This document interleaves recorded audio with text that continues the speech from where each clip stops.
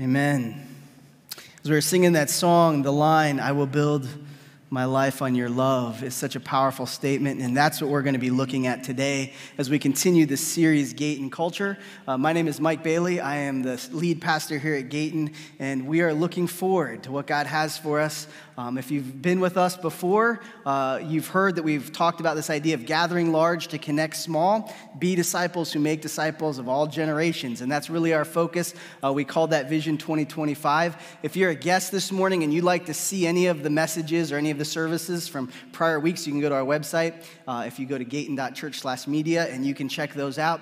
We are moving forward as a church. We're excited about where God's leading us, and we're looking forward to how he's going to move and how he's going to show up and the things he's going to do. We believe as we gather large that this is our time to worship together. This is our time to be in unity as we sing to God and we listen to his words and we participate in what he has for us. And then we connect small. And sometimes we say circles are better than rows because I can look you in the eye. I can get to know you. I can get to know your name and your story. And you can get to know me and my name and my story. And we can pray for each other and encourage each other. So as we move, we want to move together in that direction. Last week we talked about cultivating a culture. That cultures just don't happen. Health tends to be something you have to work at. You don't get healthy in your physical body. You don't get healthier at your work. You don't get healthier at school if you don't put effort and energy and make it a point of your focus in your life. And so cultivating, being intentional in a culture. And we want to have a Christ-centered, healthy church culture here so that we can have Christ-centered, healthy cultures at home and at work and at school and wherever we are.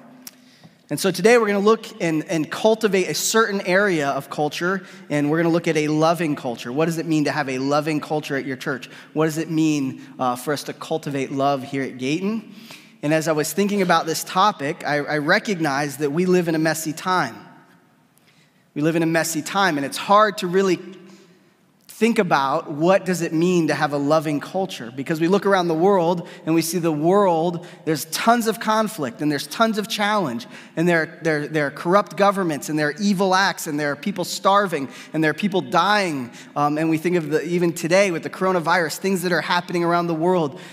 Where is the love in all of that? Where is a culture of love in any of that? Then we think of our own immediate area, our own environments, whether it's school, work, or home, and the conflicts and challenges that we have and the obstacles and the stresses. And it's hard to see, where can I cultivate love? How can I cultivate love? What does that even mean? And then as we continue to go deeper in, I look at my own heart and my own thoughts. Am I cultivating loving thoughts in my mind, in my heart, and my emotions? It's easy to have self-doubt. It's easy to beat ourselves up. It's easy to be prideful and think great things of ourselves. It's easy to get away from this place of love and be selfish and be self-motivated. And it's very easy to not cultivate love in my heart and in my mind. And so today, when we continue this study in John chapter 15, the question I'm asking of the text and my prayers that God would speak to all of us. How can we do this? What does it mean to cultivate love within myself, in my environment, and in the world in which I live? And as we look at that, asking the question also, what does Jesus want our church culture to be like? What does he want it to be like when you're here on Sunday, when you're here for an event during the week, when you're in your circle, when you're serving together? What should that be like if we're cultivating a Christ-centered, healthy culture? And so, before we go to his word, let's precede it with prayer. If you would pray with me, please.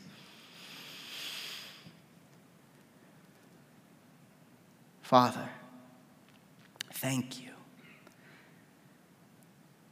Thank you that in these moments, we can pause, we can relax, and we can focus our minds and our hearts on you. Lord, I pray as we read from the book of John, we know that John was a close friend of yours, that John loved you, and he desired for us to love you. And so I pray as we read these words that the truth that is in heaven would be on earth, the love that is in heaven would be here, the love that is spiritual would also be physical. And Lord, I pray as we discuss this that you would give us what we need, whether it's forgiveness, whether it's grace, whether it's motivation, whatever that thing is that we need to be fed with this morning. I pray you would feed us and you would empower us and give us energy to serve you and to serve others. Lord, I pray that you would bless the conversation and bless the words so that we would see the grace and forgiveness that you've given us, and that we see this amazing forgiveness, that we would live out that forgiveness in our own lives. And Lord, I pray that as we talk about different things, and some things can be sensitive and some things can make us get emotional, I pray, Lord, that you would protect us in that, and that you would harness our emotions, harness our thoughts, and direct them towards yourself. Lord, help us to never forget that the greatest is yet to come. The future is bright. Things are going to be amazing. We can't even imagine how amazing they're going to be. Lord, help us to recognize that this morning and trust in you as we read your words. In Jesus' name, amen. This morning, we're going to continue in John chapter 15. We'll be starting in verse 9. To give you just some quick context, we are told that John is one of the 12 disciples. John is a very close disciple to Jesus, and that many times when Jesus went away, there's something called the Transfiguration, that John was able to be there for that. And John was picked out to be at certain events that some of the other disciples were not allowed to be, because he had this close, tight-knit relationship to Christ. And that we understand is John is writing this gospel, this account of Jesus' life, and writing down the words of God, the words of Jesus, that he wants us to recognize this deep love that Jesus has for us, this deep love we can have for Jesus, and this awesome future that God has in store for us as his followers. And so as we go through, last week we talked about the 7 I Ams, that Jesus lives into these 7 I Ams, and he is the vine, and he's identifying his deity, and he's identifying who he is. And I also want you to recognize as we go into this part of John, that John is very intentional in his writing. He's a great author, and he's trying to communicate a very clear concept. And here's the concept: that the Father and the Son have a deep relationship of love.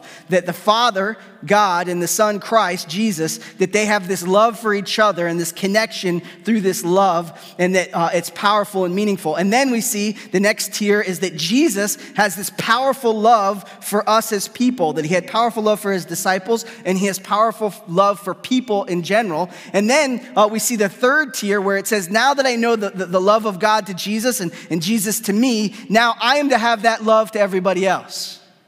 That I am to share that love that starts here with God, it's built in Christ, and it's available to me through Christ, and that spreads through Jesus. And as we see how he writes John 15, we're going to see that progression over and over again, that he wants us to recognize that loving Jesus is loving God, and it's also loving people, and that they're all interconnected. And they're all valuable, and they're all important to understand. And so that is where we begin, John 15, verse 9. As the Father has loved me, so I have loved you. Now remain in my love. If you keep my commandments, you will remain in my love. Now, what I want you to think about, and what I was thinking about as I was reading this, is what does it mean that the Father has loved me, so have I loved you? Do we truly believe this morning, do I truly believe this morning that the level in which God loves Jesus is the same level in which Jesus loves me? Maybe you grew up in church and maybe you walked away, or maybe you came back, or maybe you never knew about church growing up and this is a brand new thing for you. But I think one of the challenges, especially if you grew up in church, is you have church guilt, and you feel a lot of shame about things, and you feel like you don't measure up, and you've made some mistakes, and you've fallen short, and it's tough to recognize that Jesus truly loves me as I am who I am. And that can be a very difficult challenge. And maybe this morning, it's just difficult for you to believe that this statement that Jesus makes, that he loves you as much as the Father loves him, and as much as he loves the Father. One of the things I learned to say, and my wife and I say to our children on a regular basis, is there's nothing you can do to make me love you more, and there's nothing you can do to make me love you less. And as an earthly father, if I can say that to my children, and they recognize that they don't earn my love, do I also recognize that in my relationship with Christ? Do I also recognize that in my relationship with God? I didn't earn salvation. Christ did. And even in my salvation, I don't earn points with God because it's relational. And so I believe the first point that Jesus is making in this statement is Jesus has unimaginable love for you. And if you get nothing else out of this morning, just chew on that for the rest of this week. Chew on this idea that God has this immense love for you, that he has this immense desire to be part of your life. He has this immense desire to be there with you through all that you go through in life. How do I know that? Because he says, now remain in my love. He wants us to remain there. He wants us to come to the place where we accept him as Savior, accept him as Lord, and then stay there and love it and live into it and build that relationship closer and closer every day. Many of you know that a year ago, the end of March of last year, my mother passed away. And for a year now, my father is trying to navigate this new road of life of what do I do? How do I live? And it's a different side of my father that I've ever seen in my life. It's a completely new experience I'm having with him. But the beauty of the time we live in is I can pick up my phone and I'll see on my phone my dad called and he's checking to see how I'm doing. And I can call him and see how he's doing. And we can remain in this relationship and we can remain connected to each other even though we live hours and hours away. And I see this relationship I have with my father. I desire the best for him. I desire to know what's going on in his life. He desires the best for me. He desires to know what's going on in my life. And then I see that reflection of what Jesus is saying here to me and him. That he desires that closeness. He desires that relationship. That's what he's built me to be, is in that type of relationship where I'm investing in him and he's revealing himself to me. He wants you to stay close. He wants you to know his presence. And then he says, if you keep my commands, you will remain in my love. This is an interesting statement, and it can be taken a lot of different ways. But I think it's important to recognize as we read these things that my relationship with another human, your relationship with another human, are two faulty humans having a relationship. Meaning, I need grace for you, you need grace for me. We need to find middle ground. We need equality in this relationship. We need to talk and respect each other and have some point of reference that brings us to the middle. But my relationship with God is he is perfect, he is ultimate, he's eternal, he knows me better than I know me. And so the relationship is on his side to trust him and to believe in him and to use him as my compass and not try to make him like me. And so what I believe he's saying is when you get up in the morning, when you live out your life, that you are to go to him and say, help me today as I dwell with you to be like you. Help me to know that. Help me to live that. Fill me with your spirit. Help me to see the world the way you see the world. Help me to see myself the way you see me. Help me not to lie to myself. Help me not to believe lies about myself. Help me not to believe lies about others. Help me to value and love others the way you do. That I remain in this relationship of love when I recognize the relationship I have with the Father. That through the Christ sacrifice, he died on a cross, he opened a door for me to come to God every single day at any point with anything. And that the Father cares and welcomes and desires to be with me as I am with him. That he desires all of us to be with him.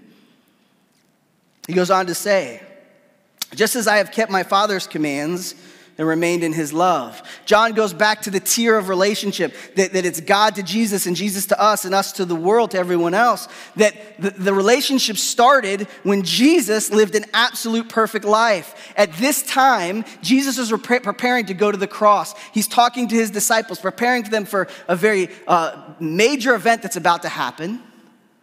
And as he's preparing them, he's saying, look, I'm paying a price that you cannot pay. I'm paying a price that you cannot pay. And he's referring to the fact that back in Moses' time, which was thousands of years earlier, that God gave Moses these 10 commandments. And in the 10 commandments, we are told by Paul later that none of us can live into those commandments. I can never live perfectly. Those commandments reveal my lack of perfection, but they reveal Jesus' perfection. We see through this that he made love possible. Why? Because he had no other gods before God. God was his total top relationship. He had no other idols. He worshiped nothing but God.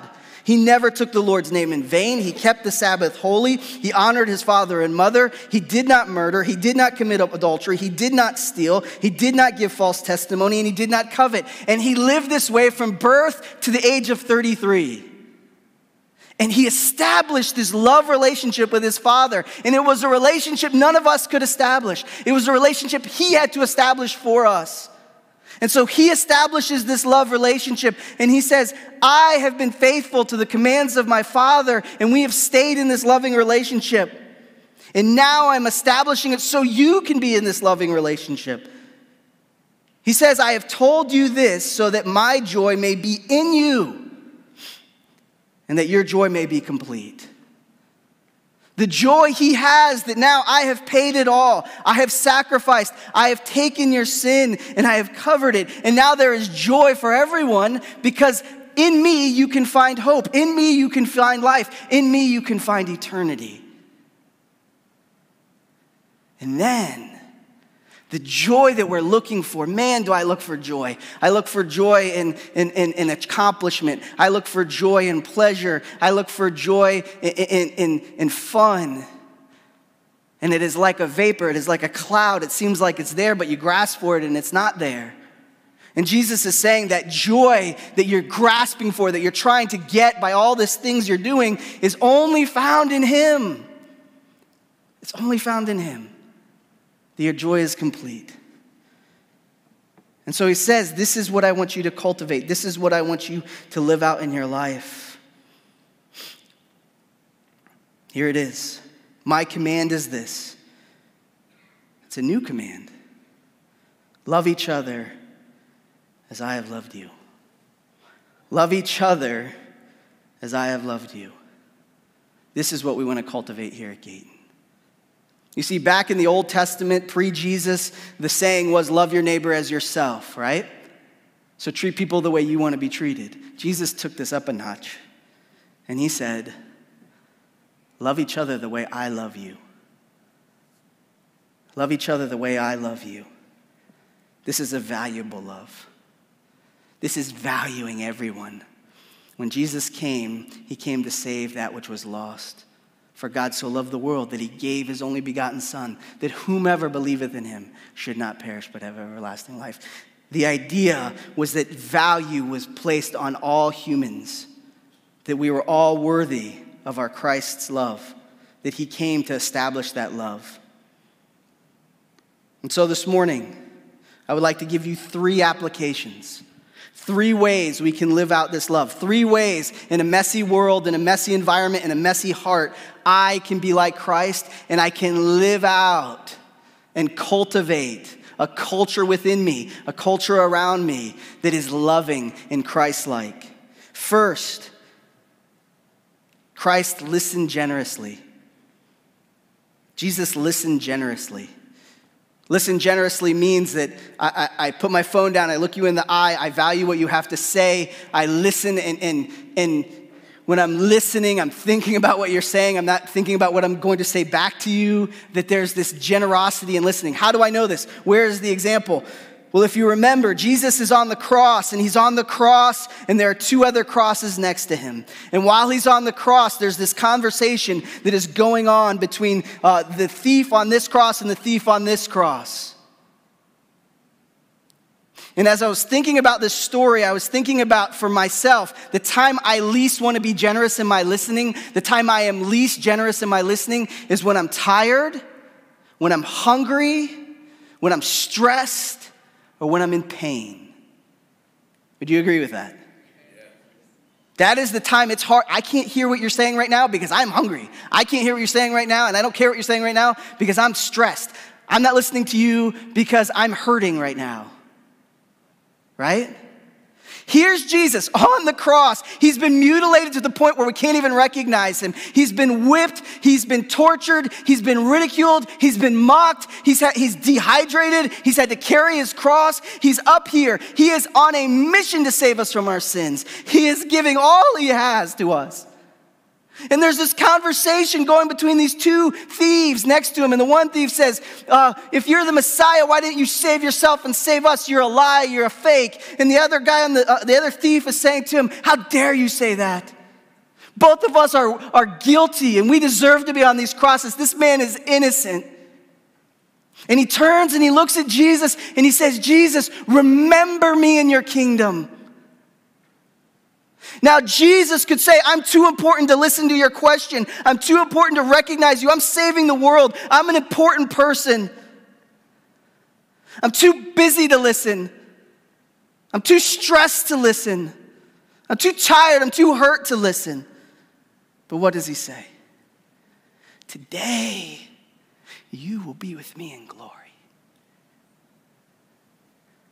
At the moment Jesus had every excuse not to listen generously, he listened generously and responded. And he valued that thief. And he spoke into his life. What excuse do I have with those who live in my house? What excuse do I have with those who I go to work with? What excuse do I have with those I go to school with? Not to listen to them, not to care what they have to say, to disregard people and be focused on my own path because I'm busy and important. Do you see where Jesus is saying to love like I loved is to value people? It's to bring value to everyone around you. Will we listen generously to each other? The second principle I think is important is Jesus, he spoke straight. He didn't go around gossiping. Imagine the picture. Jesus is getting ready for the cross and Peter comes up to him and he says, I will never deny you. I won't let you die. I'll fight. I'll do whatever I have to do. And then Jesus goes over to his other disciples and begins a conversation. You're not going to believe what Peter's about to do. He's going to deny me 3 times. What kind of follower is he? Can you imagine Jesus going around and gossiping about the sins of those he knew were going to happen around him? Why can't we imagine it? Because it's not Christ-like. It's not like Christ to talk bad about people behind their backs. To go to a whole other group that are not involved and build up all of this hate and anger instead of going directly to the person that I have issues with and speaking straight and dealing with issues directly. Christ's example is an example. He didn't beat around the bush when he came to the Pharisees. He didn't even beat around the bush when it came to Judas. He was direct. He did not go to other people to tell about his problems with other people. What a challenge that is for us. What a challenge that is for me to speak straight, to value someone enough that when I have issue with them, I go directly to them to resolve the issue.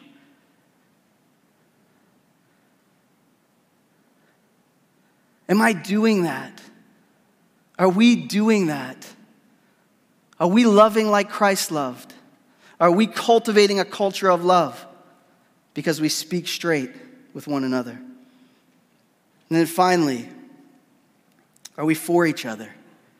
Do we think the best of each other? Do we care about each other? Do we sacrifice for each other?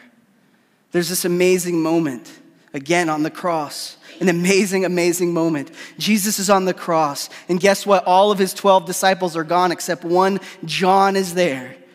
He's on the cross. You know who else is there? We're told a group of women are there. What an amazing thing. This group of women are there. And one of the women is Mary, his mother.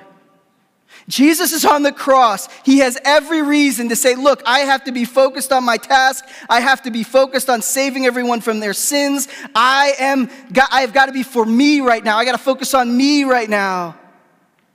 And yet he looks and he says, John, this is my mother Mary. I need you to take care of her.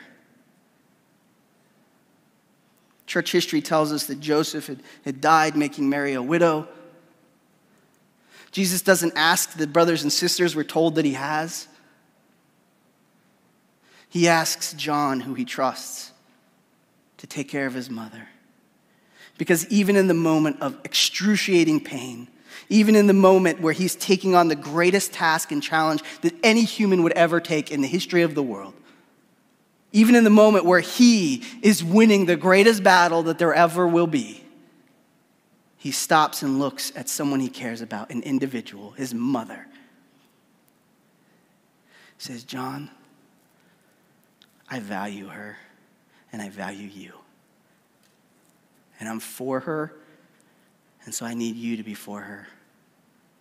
I need you to help me with that. Are we for each other in that way? Are we for each other? Do I look around and say, man, how can I help? What are the issues? How can I be engaged? How can I be more sensitive to the needs of those around me? How can I invest so that there is hope and there is grace and there is life in the people that are directly in my life and those that are not even directly in my life?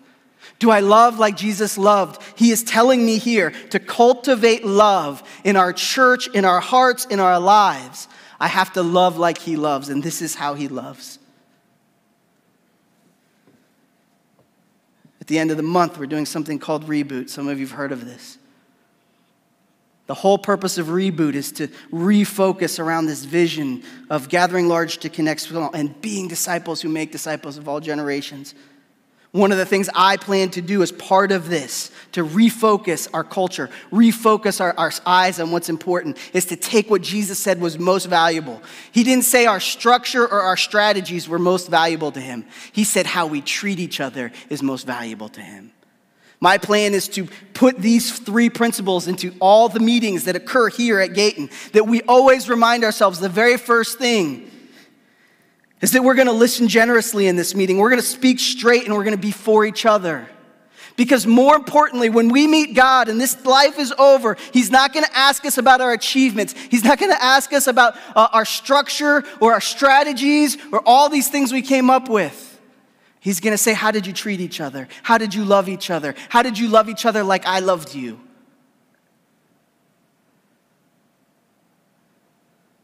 What is he saying to you now?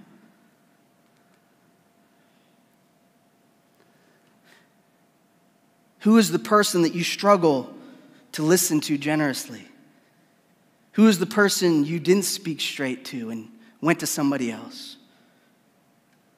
Who is the person you know you're not for? And you recognize that. Because this can all be summarized.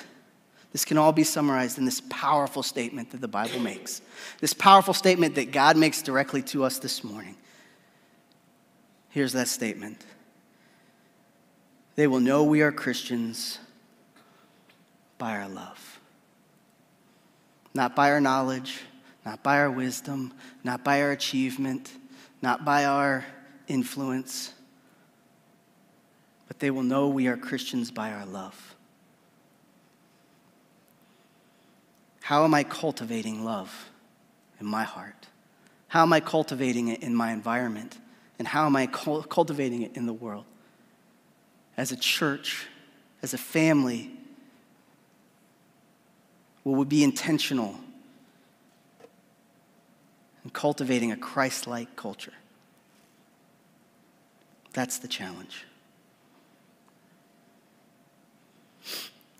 Every week, we come here and we ask the Lord to speak to us. And today, he spoke to us, I believe, through his word and said, hey, let's love the world like never before. Let's forgive. Let's ask for forgiveness. Let's listen. Let's be intentional. And when we do this, God shows up and he does amazing things. Yesterday, I was able to go to a nursing home where we go as a church regularly. And we were able to do communion with those individuals there. The only reason I'm able to do that, the only reason we're able to structure and talk about these things and have moments where we're listening to God's word and we're talking about loving the world in this radical way and loving each other in this radical way and loving God in this radical way is because we're partnering together in this. This isn't me. This isn't just the staff or leadership within the church. This is all of us partnering together on a mission. I couldn't do it. Well, I couldn't be here if you weren't faithful and obedient to your generosity to the Lord. And so now we come to that time when we ask the Lord to speak to our hearts. And it's movement. It really is movement in life. What is he saying to you? What is he asking you to give? Whether it's forgiveness, whether it's your time, or whether it's your tithe, your offering. Whatever it is, we get to do it. And we get to do it together. And we believe that the God who loves us the same way he loves his son is going to use whatever we give and going to bless it in powerful ways. So let's pray and ask him to bless this time. Father God, thank you for your love. Thank you for your words. Thank you for your hope. And Lord, some of these conversations are harder than others, but we know that you love us right where we are. You love us enough to not leave us where we are. And so you call us upward. You call us to be more like you. And so, Lord, now we know that you are extraordinarily generous. Not only were you generous as a listener, you were generous with your very life to the point of death. And so, Lord, we want to worship you now. Lord, help us to give from a place of generosity, a place of joy. And we ask you, Lord, that whatever you call us to give, that you would use that. That lives would be changed, that the people will never